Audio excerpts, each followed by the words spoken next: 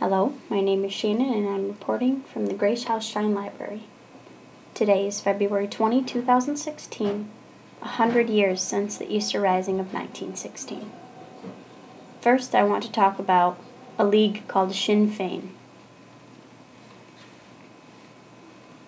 The Gaelic League was founded in 1893 for the purpose of reestablishing the Irish language in Ireland. The political outgrowth from that was a league called Sinn Féin, started in 1905. Sinn Féin means we ourselves, and it supported withdrawing Irish members from the British Parliament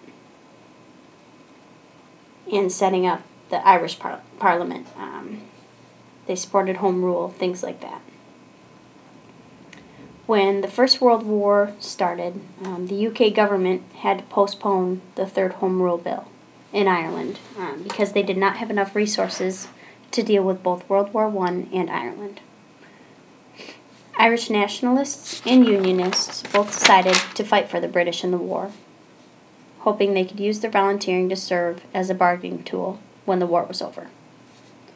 There were two separate groups of Irish in the war: the nationalists, or the Irish Volunteer Force, and the Unionists, or Ulster Volunteer Force. The Irish assumed that the war would not last long. In fact, they were told that they would, quote, be home by Christmas, end quote. So basically, they were told that the war would be over by the end of 1914. When this didn't happen, the nationalists, specifically the Irish Republican Brotherhood and the Irish Volunteer Force, planned a huge attack to push Britain out of Ireland. Because the war had gone on for years, the Irish took advantage that the number of British troops had dwindled down significantly. Patrick Pearse, Thomas MacDonagh, and Joseph Plunkett were the leaders and organizers of the Easter Rising. On Monday, April 24, 1916, 1,500 rebels took over the city of Dublin, a major point being the Dublin post office. They raised Irish flags, read a proclamation, and tried to take over completely. Then the battle started, 5 days of battle that tore the city to pieces. The rebels surrendered after 450 men had been killed.